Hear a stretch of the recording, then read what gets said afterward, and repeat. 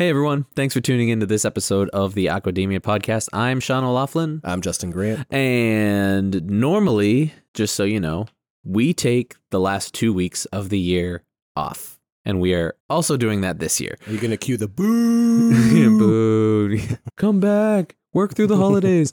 How dare you? No, we're taking the last we're taking the last 2 weeks of the year off to celebrate the holidays with our families, but we wanted to make sure that we didn't leave you high and dry in case you're still just itching for that Aquademia content.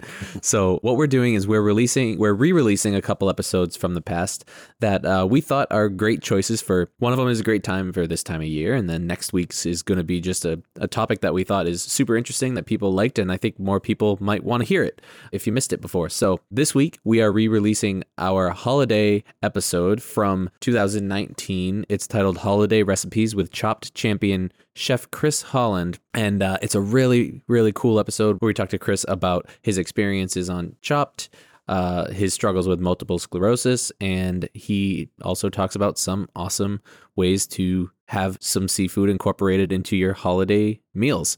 So it's pretty awesome. That's why we're doing that, because we're not working this week. So enjoy this re-release. Remember to subscribe to Aquademia wherever you listen to podcasts so you can get every new episode directly downloaded onto your device as soon as it's available. And we are on Twitter at Aquademia Pod. If you want to contact us, fill out our contact form located at globalseafood.org/podcast. And if you are feeling generous and you want to give us a little holiday gift, we would really appreciate it if you took 2 minutes to go to whichever podcast platform you're listening on, especially Apple Podcasts, and just give us a quick rating and review. Just a written review really helps us get on some of those charts and just get the show in front of more potential listeners to grow the community. So it's the gift that keeps on giving. That's right. That's the gift that keeps on giving the whole year through. Anyways, we want to thank you again for being a listener and wish everybody a wonderful, happy holidays, whichever winter holiday you may be celebrating. I hope it's fantastic, and I hope you get to spend some time with family and eat a lot of delicious food, especially seafood. So we will talk to you next time. Thank you so much. Ciao. Bye. Hey everyone, thanks for tuning into this episode of the Aquademia podcast. I'm Sean O'Laughlin. I'm Justin Grant. And I'm Maddie Cassidy. No, you're not. All right, fine. I'm not. Elise is back. Yeah. In the house. We told you you're a fan favorite. You were voted back on the island. Oh, wow. Thanks, guys. Actually, the episode that you were in voted first, back on the island. Is that how that works? the first episode that you were in down at Ideal Fish is actually one of our most popular episodes. Oh, look at that. So It must be me. Are you reading a script, Sean? You said that last time. did I? Because it's true. I didn't say that last time. Yeah, I'm pretty sure you No, didn't I he? didn't. At least I you don't were know, here. but keep doing it. No, I said she's been on the show before, but that episode is like number 3 or 4 top episodes. So Nice. there you go. And this one that we just recorded is going to be number 1. Probably. More likely. But no, we're So not average it out. It's like a bronze medal. I'll take it. we're not kicking Maddie off the show. She's just still You sure? Are you trying to challenge her? Yeah. Uh-oh. We're going to have a Fight podcast off. Or what do you call host it? fight. Yeah, we'll get you both behind the microphone and then see who can get the best transitions or something. Oh, man. It's called the Segway Challenge. No, they're not riding on segways while they're doing it. Really good. No, Maddie is still vacationing in Italy for some of the holiday season, so we're all very jealous about that. But when she comes back, we'll make sure that she's on future episodes. She will be back, and she will be talking with us again. But while she's in Italy, Elise was nice enough to come on and join us. You're welcome. Thank you. You're welcome, listeners. So today we're talking with Chef Chris Holland, who was on Chopped a couple years ago. He actually won in season 34, and he now has a restaurant called the Divine Bar, and it's down in around New York, New Jersey area. And he talks with us about some really cool stuff, including his diagnosis with multiple sclerosis and what he's done to support the National MS Society, which is just a charity organization that does some amazing things for people with MS and helps fund a lot of research and holds different events and stuff. So really cool that he's able to raise some money for them and have a voice to spread their word as well. So it's a really cool conversation. I think you guys will enjoy it. I know we had fun. We talked about cooking seafood with Twinkies at the end. So Oh, yeah. We won't give away too much information on can't that. go But wrong. Hot dogs and mac and cheese. yeah, we learned a lot in this episode. we just lost 10 listeners from that comment, at least. Thanks. Edit that out. And we're switching to another episode. anyone who comes to the show to learn about seafood and the seafood industry, I think they just expect to hear a little bit about mac and cheese with Oscar Mayer Wiener. So I think Shout out to Oscar Mayer. at some point it was bound to come out. So all right. Well, anyway, we'll get into it. I don't want to talk too long, but enjoy the episode, and we'll talk to you at the end. Ciao. Bye. Welcome to the Aquademia podcast. Our diet is hurting the environment in myriad ways. I mean, we desperately need to eat more seafood. This is a pioneering industry with a whole lot of people who have really good ideas and a lot of experience and are unafraid. Aquademia is your go-to podcast for a fresh take on all things seafood. Sitting down today with Chef Chris Holland, and if you recognize that name, it may be because if you watch, what is it, Food Network. Chopped. Chopped. Yeah. If you watch Food Network, you may have seen him on Chopped. You were actually on a few episodes. Yeah, I was on a couple of years ago. They had a tournament with Alton Brown. I was on 2 episodes. I won that tournament. And then I was on again recently a couple weeks ago. Yeah, so Chris came to my attention because I follow the Multiple Sclerosis Society on Facebook, and they posted a picture of you and said how you were competing actually that day to try and win $10,000 to donate to them in a was like a Champion of Champions kind of round, Thanksgiving themed episode. And so I made sure to tune into that, and you took that one home too. So that was pretty cool to watch in real time. And then Chris agreed to come on the show with us. So pretty special having you here. Thanks for joining us. We really appreciate it. I appreciate you having me. So I wanted to talk about a couple things. I'm assuming you haven't listened to the show before, but we are from a sustainable seafood advocacy group. Our job here at Aquademia is to just get people to feel more comfortable buying and eating seafood, whether it's wild caught or farm raised. We just want people to eat more seafood and make sure that it's sustainable and make good choices around that. So we have interviewed a number of chefs, and you are joining our arsenal of chefs here at Aquademia. So we like to talk to different chefs about kind of what they look for when they're buying seafood, and what if they have any recommendations for cooking and maybe getting more seafood into your diet in easy ways. And we'll get into all that stuff. But first I want to hear your story and kind of how you got to where you are, because you have a super interesting story and one that I can relate to personally that we can get into. So why don't you just give us a quick background on yourself? All right, as quick as I can, I'll give you the Cliff Notes version. So I haven't been a chef my whole life. I didn't start my career as a chef. I went to a traditional 4 years college and started the whole office life. And I was actually studying for the test to get into law school. And then one day I woke up and I couldn't feel my legs. And it kind of threw my entire existence into turmoil, basically. I obviously went to the doctor, diagnosed with multiple sclerosis, as you know. And, from there, I call them kind of the dark years. I had some difficulty coping with the diagnosis. I went through a lot of denial and anger and all that fun stuff. And I started living pretty terrible life for a few years, and basically the career went out the toilet. All my friends disappeared. My fault. Basically my entire life fell apart. About 10 years ago, I put things back together, and once I was stable enough, I got back into working in the legal profession where I was. And one day I came home from work and I sat down on the couch and I said to my wife, I think I'm really good at this cooking thing and I want to give it a shot. And if I don't give it a shot now, I'll regret it for the rest of my life. And she basically said, go for it. If this is what you want to do it. And I walked into a kitchen. The place was looking for a chef. They couldn't pay him any money. And I took the job, and I worked for free for about 6 months, but it was a good education. Oh, I had to learn how to actually be a chef, while being a chef. It's an internship. Yeah, it was basically an internship, but I was in charge of the kitchen, which was not really, it wasn't Trial by fire, man. You hardest learn thing by I've ever doing. done. Yes. The first time the health inspector came, she basically had to teach me how to do the kitchen the right way, because I had no clue at all. And we did well there. I did well there. The place got a cult following, but it couldn't pay its bills. And eventually it went belly up. But before it did, I got hooked up with Divine Bar, which is where I'm currently at. And I got in there, and we've had a lot of success. I think we're one of the most popular restaurants, in this area. I would say we're probably the best restaurant within many miles of where we are. And you're not biased at all about that either, so.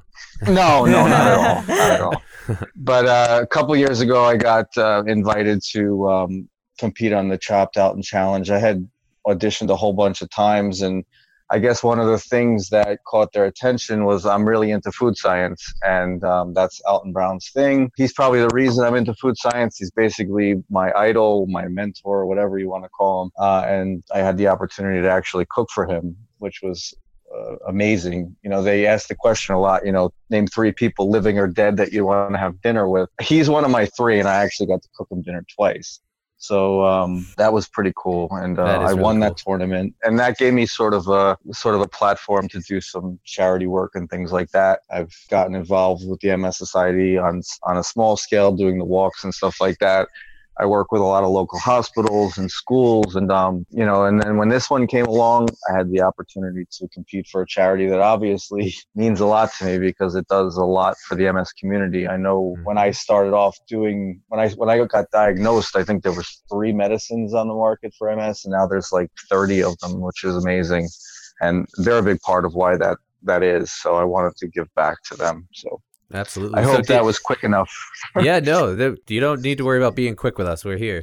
Did Food Network approach you about that? About which one? About coming on to the one you did recently, the charity one? Yeah, they reached out to me and they said we're doing a charity episode, and we're bringing back, you know, some of our, not to make my head look too big, but some of our favorite champions that we've ever had. So I guess I'm one of their favorite ones. And their words, not yours. That's all you got. Yeah. But I think they kind of assumed I was going to play for MS, and that makes for good TV and all that stuff. So, you know, it's not just my charming personality. It's also makes for good TV. Well, before we get into seafood and food and stuff, I want to talk a little bit more on the MS thing, because our listeners don't know. I don't think I've mentioned it on our show, but I also have been diagnosed with MS. When I was 25, I got diagnosed, and I'm interested to see kind of what your experience is like, because MS is very personal for a lot of people. It's different. The symptoms are completely different from time to time, or from from patient to patient. So if you're willing to share a little bit, I'd be interested to see kind of what your journey was like with that, and what's kind of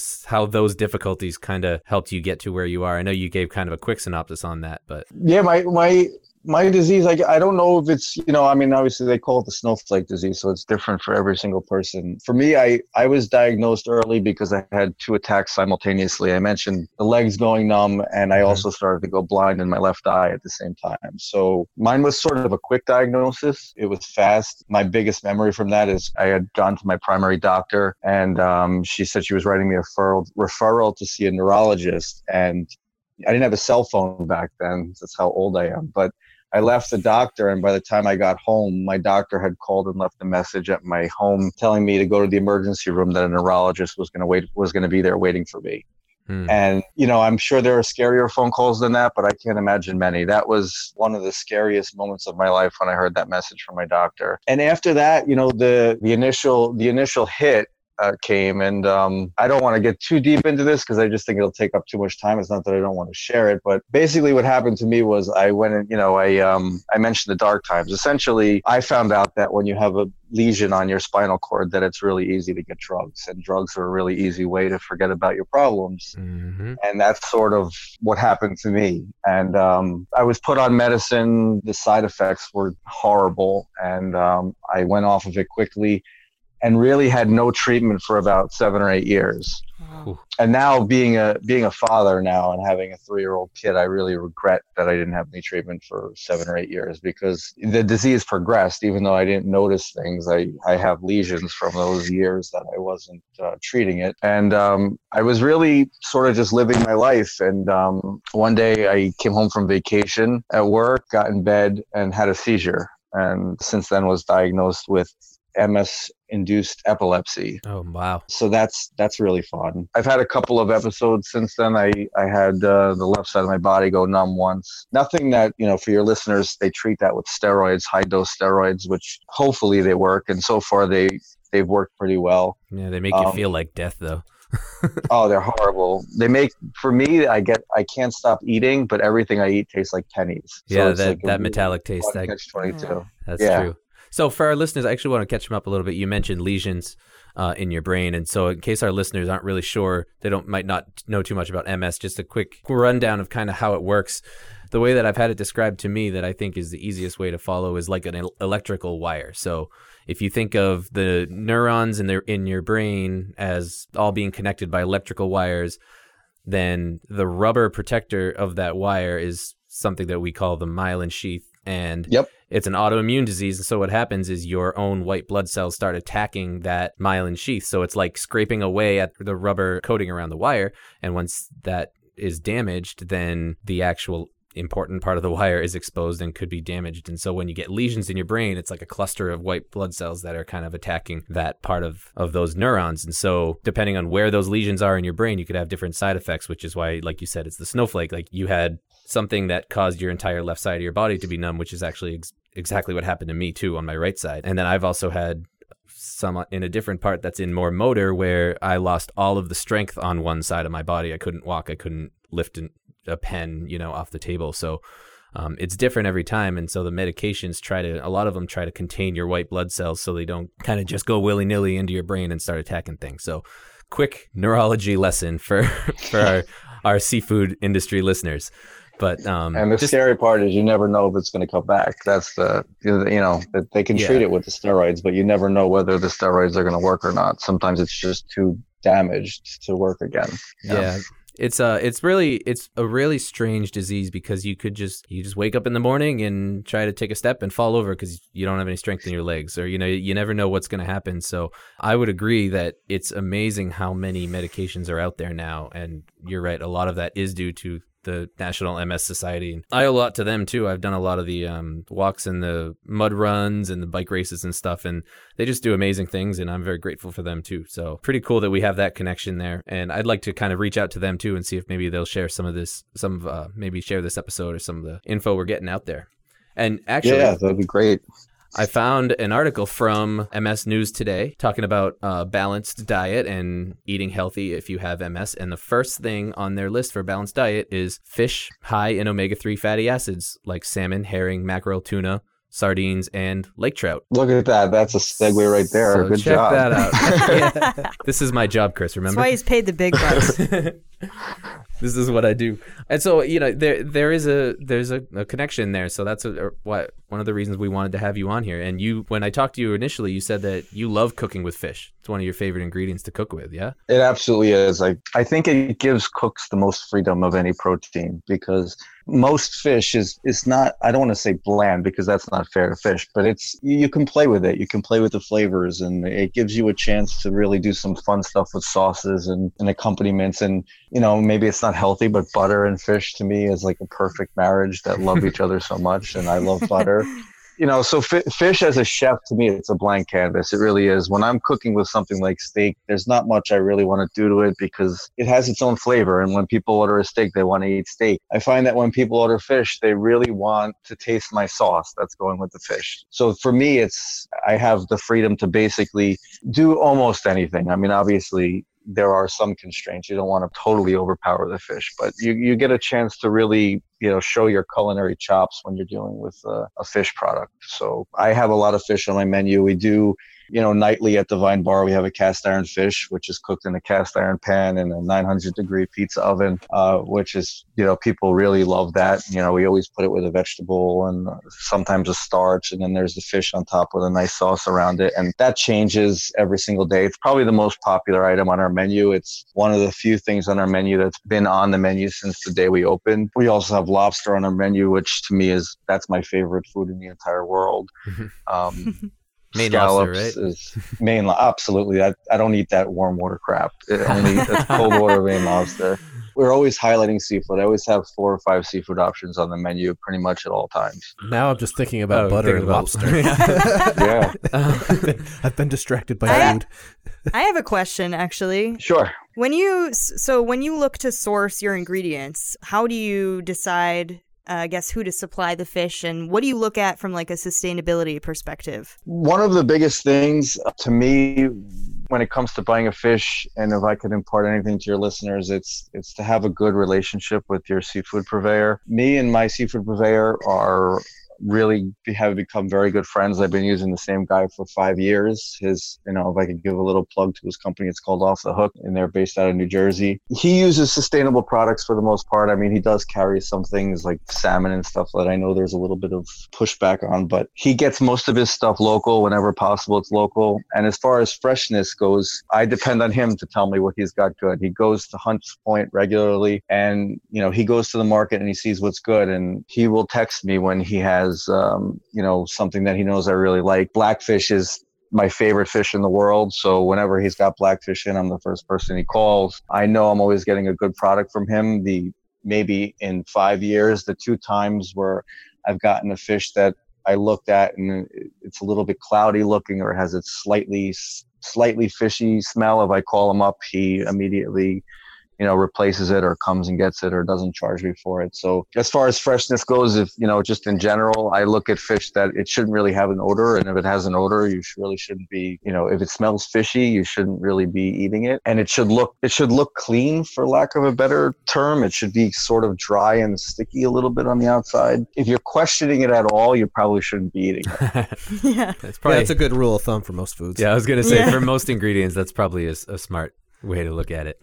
I think the blank canvas thing is something that comes up a lot with a lot of chefs we talk to. Yeah, absolutely. Like, because I think there's so much you can do with seafood is so robust outside of chicken and Right. steak, where it's There's so one many thing, options. one thing to do, one or a few things to do with it. Where seafood, there's so many different species and so many different sides and sauces and things you can do with them. Yeah. Do you find it difficult, like if you're throwing like some other, I don't know, like there's so many different choices when it comes to seafood in general? We're not just talking about whitefish or lobster. Do you ever kind of get overwhelmed with the choices, or try to always think of something new to try, or kind of what's your approach to mixing it up a little bit? Well, I like to, whenever I hear, with my seafood vendor, when I every night I call up and he has a recording of the different fish that are on the special, and if I hear one I've never heard of before, I order it, because I want to broaden myself and try different things. I think part of being a chef is opening yourself up to different proteins and different products and just trying them out. And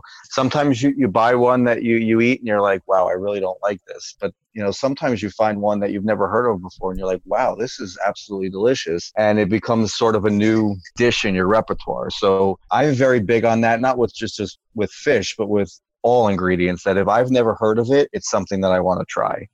And I never know whether I'm going to like it or not, but sometimes you find just something absolutely amazing that you never even thought you'd like, and all of a sudden it becomes something you're serving, every once in a while as a special, like once a month as a special. Nice. Do you have an example of that? What's something that surprised you that you'd never heard of? There was one, I think it's from South America, Pacu, I think is the name of it. Pacu, And they actually, Amazonian the Pacu. ribs.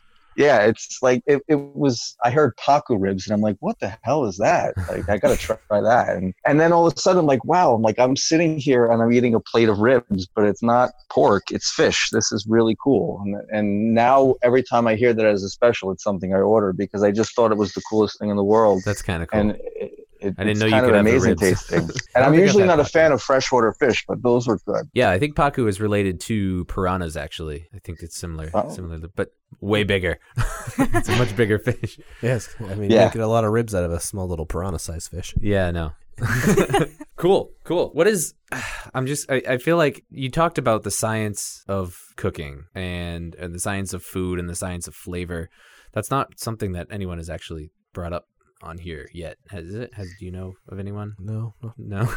Can you, what's the science behind seafood in your mind? If you were to say, okay, I'm going to take this dish from a scientific approach, where does your mind go when you start thinking about the science of the flavor of different seafoods? Well, just in cooking seafood, I mean, part of when I talk about science in cooking, it's essentially the application of heat to protein and what happens to protein when you apply heat.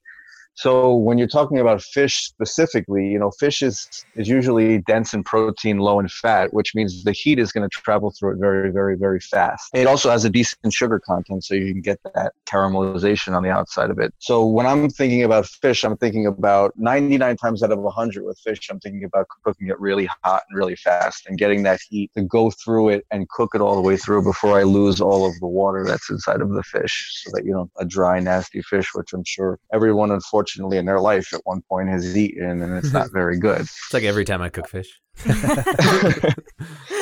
So that's to me the biggest part of fish is when you're cooking. When you're talking about science, it's really how you're going to apply the heat, and you need hot and fast cooking on the fish, and that's where. I'm lucky enough in my kitchen to have an 850 degree oven where I put cast iron pans in there and they sit in there for 4 hours. You put a fillet of fish on that and it's going to cook pretty rapidly. Yeah. Now, that being said, if you're cooking a piece of striped bass that's about 2 inches, 3 inches thick, you've got to bring up the internal temperature of that fish slowly and then sear the outside. Otherwise, you're going to run into a problem of having a cooked outside and then a raw inside. So also that with sounds fish, okay for beef for me. Yes, with beef it's great. Maybe tuna you can get away with it, but that's true. Yeah, if you get that sashimi grade tuna. Yeah. And, then also, science-wise, I'm big into curing. We make our own lox at the restaurant. We make our own smoked salmon at the restaurant. And now you're getting into a chemical reaction. We use sugar, salt, and curing salt is our basic mixture. And then, that draws the moisture out of the fish, seasons it, draws the moisture out, and essentially preserves it. That's something that you could do with seafood as well, which is always fun to do. It's cool. We made tuna pastrami before, which is really, I think it's delicious. How do you do that? How do you make tuna pastrami? You cure it and then you cold smoke it, and you got yourself tuna pastrami. You got that, Justin? I would definitely try that. Get on it.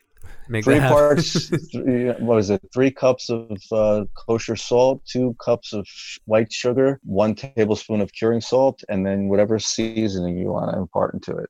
We do like black peppercorns, caraway seeds, coriander. I'm glad we do this after lunch. This is where you insert an audio clip that says, challenge, challenge, challenge. and we need a couple of our listeners to attempt this and send us a picture. Yeah.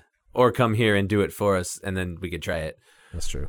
It's healthy too. Well, of course, it's fish. So try it. This episode is going to come out in a couple weeks before or right in the midst of the holidays. So we thought it might be kind of fun to kind of talk about some tips and tricks, because I think a lot of people who are not eating seafood regularly, they definitely tend to avoid it around the holidays.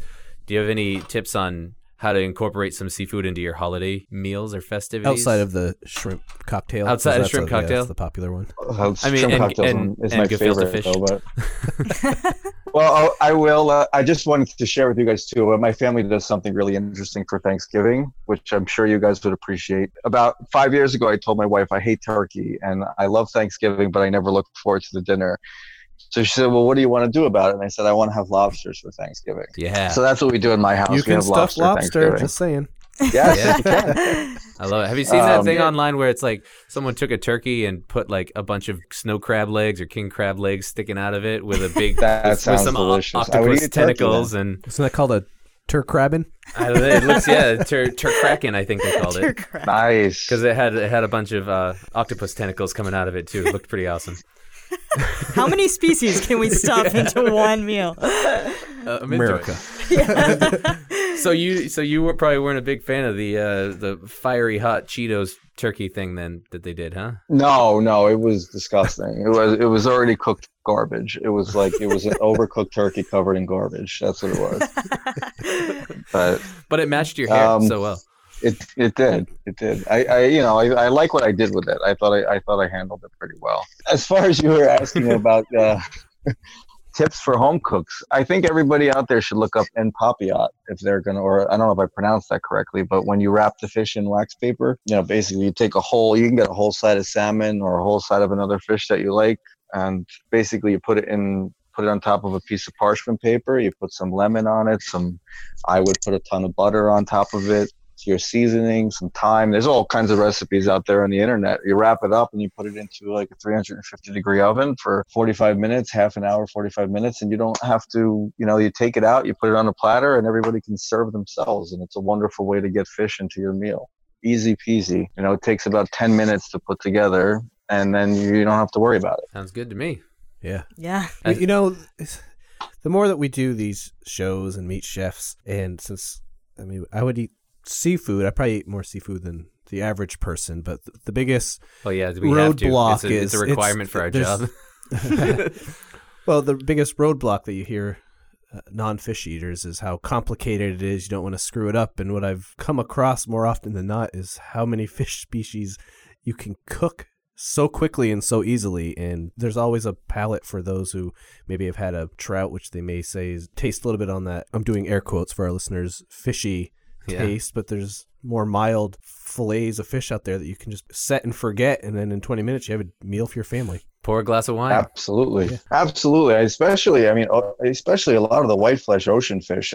I find it hard to believe when someone says, for example, like, I don't like halibut. Well, I mean, really, you don't. What is it about it that you don't like? It's such a neutral, soft flavor that I don't know how somebody could not like it or hate it. I could see how it's not your first choice. Maybe you're a steak eater and you prefer to eat steak, but I find it hard to believe when someone when they say they don't like fish, I think they just haven't tried a lot of fishes or a lot of fish. What's the plural of fish? Is it fish or fishes? It's fish. Well, it's fish. I think fishes is when you're referring to species. Well, then I guess I used it correctly there. I guess was. so, yeah. Keeps your editing easy. Can we fact check that? Do we have a clip? Cool. Well, do you guys have any other questions before we do our fun final bit? I'm a little curious. This is going to backtrack to the very beginning of the show, and I should have asked it earlier, but how do you find out about auditions to be on Chopped? Like, how does that come across one's doorstep? Do you have to be on the lookout? I was a huge fan. Well, you have to. You actually proactively have to look for it. You have to apply.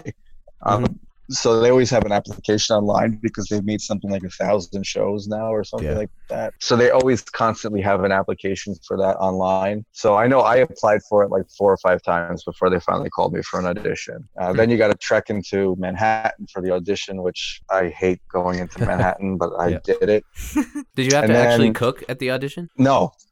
They're really looking for your personality. I guess they do a background check on you first to see whether or not you're good enough to be on the show. So I guess they look up your restaurant, wherever you work, what the reviews are. Gotcha. And then it's pretty much personality they're looking for. I didn't get a call back after my first audition because my son was born the day before my first audition. So when I went in there, I was on like 1 hour's sleep.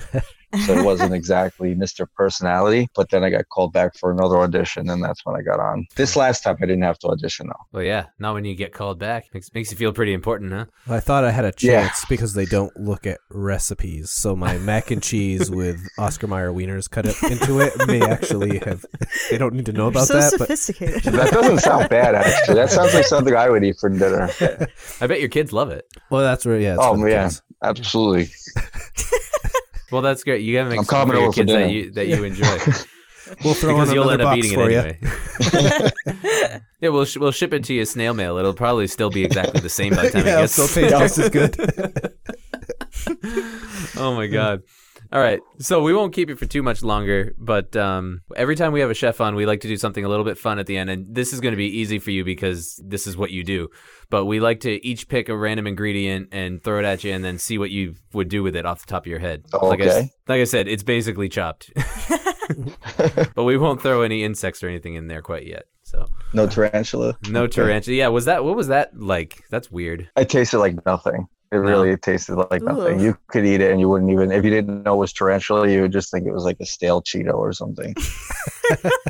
Well, that's good to know. Never eat Cheetos again. Yeah. Was that my 2-year-old?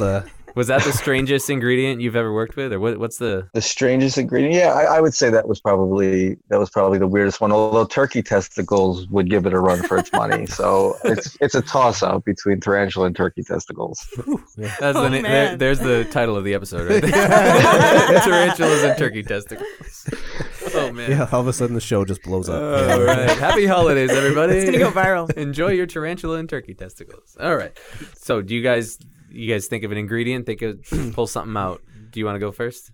Well, just like I've never done this before, so is there any rhyme or reason to any of this? No. Okay. That's what makes it fun. Are you going to do the species, Sean? It doesn't matter to me. If you have a species that you would like to see what he does with. Okay. I would go with monkfish. Monkfish. Oh, I love monkfish. Well, that's why I used it. Well, monkfish. Well, hold on, because we got a couple. Do you have something? I don't know. I was gonna go with gefilte fish just because we talked about it at lunch today, but Okay, use that. I was gonna say cabbage. That's not a species, though. That's not fair. Yeah, that's okay. Oh, so right. so monkfish, and then I'll say Twinkies. What? Yeah. How? Who cares? Let him figure it out. He's the chef. I was gonna say avocado because I'm a basic millennial. So. Oh, there you go. Okay. Just throw it on some toast. So I have to put all of these into one dish? If you can, if you're up to the okay. challenge. Unless you want to get chopped. Oh. So That was Elise. avocados. It says a lot about the two of you that one picked avocados and one picked Twinkies. So just gonna... Hey, I had a delicious salad for lunch. It's a very healthy lunch. It was a Twinkie salad. I can't think of the last time I had a Twinkie, but they are so good, aren't they? So let's say I think you could actually you're gonna think this is crazy, but I think you could actually make sort of a play on a beurre blanc with a Twinkie. You know, you could reduce the wine down and add the Twinkie to it with some butter, and then you would need something to cancel out a little bit of the sweetness of the Twinkie. So maybe like a lot of lemon and a little bit of maybe garlic, maybe not garlic, some charred shallots and some burnt shallots in a beurre blanc with the Twinkie. And a lot of lemon juice. Maybe the monkfish, sautéed on the top of it. Maybe on the bottom, I guess, a piece of toast with the avocado spread on top of it. The monkfish down, and then drizzled with a little bit of the Twinkie charred shallot beurre blanc. This is amazing. That actually sounds amazing. Every time we do this, it truly shows how I could never be a chef because of the scientific, the profiling that goes in with de-sweetening the Twinkie and all the thought that goes into that is so far above my head that there's no way I could do it. I would have just blended it all together and just said, all right, it's a smoothie. It's a smoothie. It's your Twinkie monkfish smoothie. It's popsicle. And it would be green too because of the avocados. It's just so that's disgusting, Justin. Don't do that. You're the one that threw a Twinkie on this party. And do you see where it went?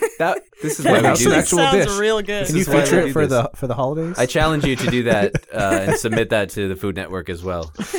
Next time you They're get on gonna one of those revoke all shows, those championships. if they give you the option to use a Twinkie, this is what you got to do with it. I love it. If I ever write a cookbook, it'll be chapter 1, and I'll dedicate it to you guys. I love it. Ooh, yeah. I love it. Remember that we are recording. We got that on tape. Awesome.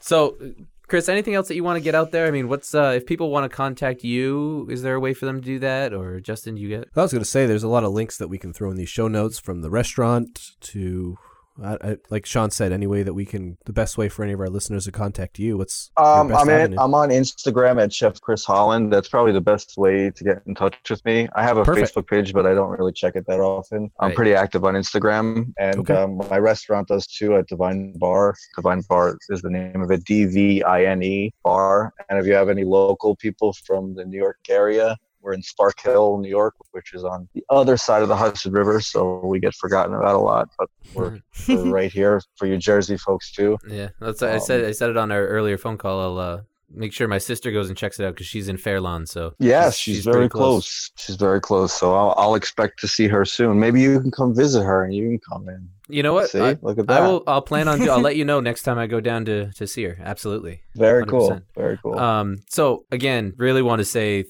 thank you for everything that you're doing in regards to the MS awareness and working with the National MS Society and stuff. They do amazing things, and we're all very grateful for everything that they do. And we're grateful that you're able to help them out and spread the word. And I'm going to try to do as much as I can too, but I don't really have an audience outside of seafood. So we appreciate, when people like yourself get an opportunity to have a little bit of a voice in public spaces, that you take advantage of that. So thanks for doing that, man. Really appreciate it. Yeah, I just I never thought in a million years that I would sort of have any sort of platform with a disease that at one point in my life I hated more than than anything in the world. But the feedback I've gotten from the community, and I just, not that I'm strong or anything like that. That's not what it's about. I just want people to see that I'm up there doing what I love, and you sound like you're doing what you love too.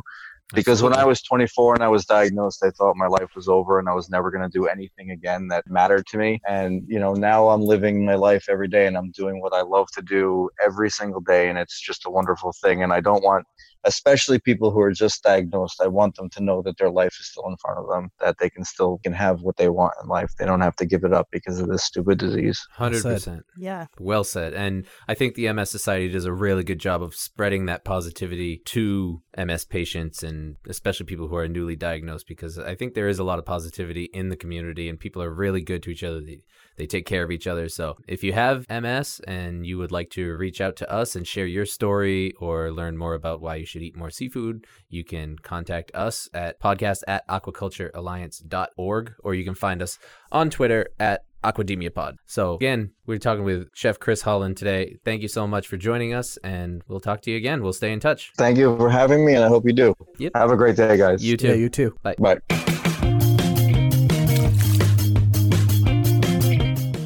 Folks, that was our conversation with Chef Chris Holland. As always, hope you enjoyed it. Hope you learned something. Hope you're going to make some Twinkie monkfish. And I definitely want to see if anyone tries that, how it comes out. Please tweet at us. Yeah, send us a picture. Yeah, and a very detailed description of how it tastes. Ugh. Please don't. It sounded good when he was talking about it. Well, that's true. Yeah, it did sound When a good. chef talks about food, it always sounds good. He could be like, So true. Let me tell you about this hardtack. Yeah, but that's, it's also the same when your computer busts and someone from IT comes to take a look at it and whips out all these technical terms. You're like, I don't know what you're talking about, but it sounds like you know what you're doing, so just fix it. Exactly. I think it's more than that, though, with Chef. I don't think he was just using big words. Maybe he was using big words just That's what you make think. us feel bad. No, what I also talked about that in the episode is just how impressive it is, the science and the way that chefs think when they get specific ingredients and kind of go on the fly and pick, okay, I can use this over here and this over there and throw that in the trash and then cut that over there. And boopity boopity. Yeah. All right, folks, before we bore you anymore in our outro, a couple ways you can contact us through email, podcast@aquaculturealliance.org.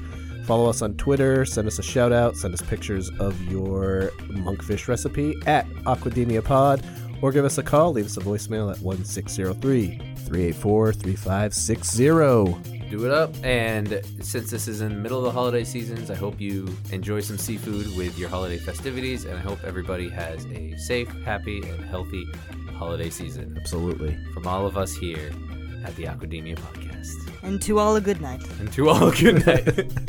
Thank you so much, guys. Elise, thanks for joining us again, and I'm sure we'll talk to you again soon. Thanks, guys. All right, bye-bye.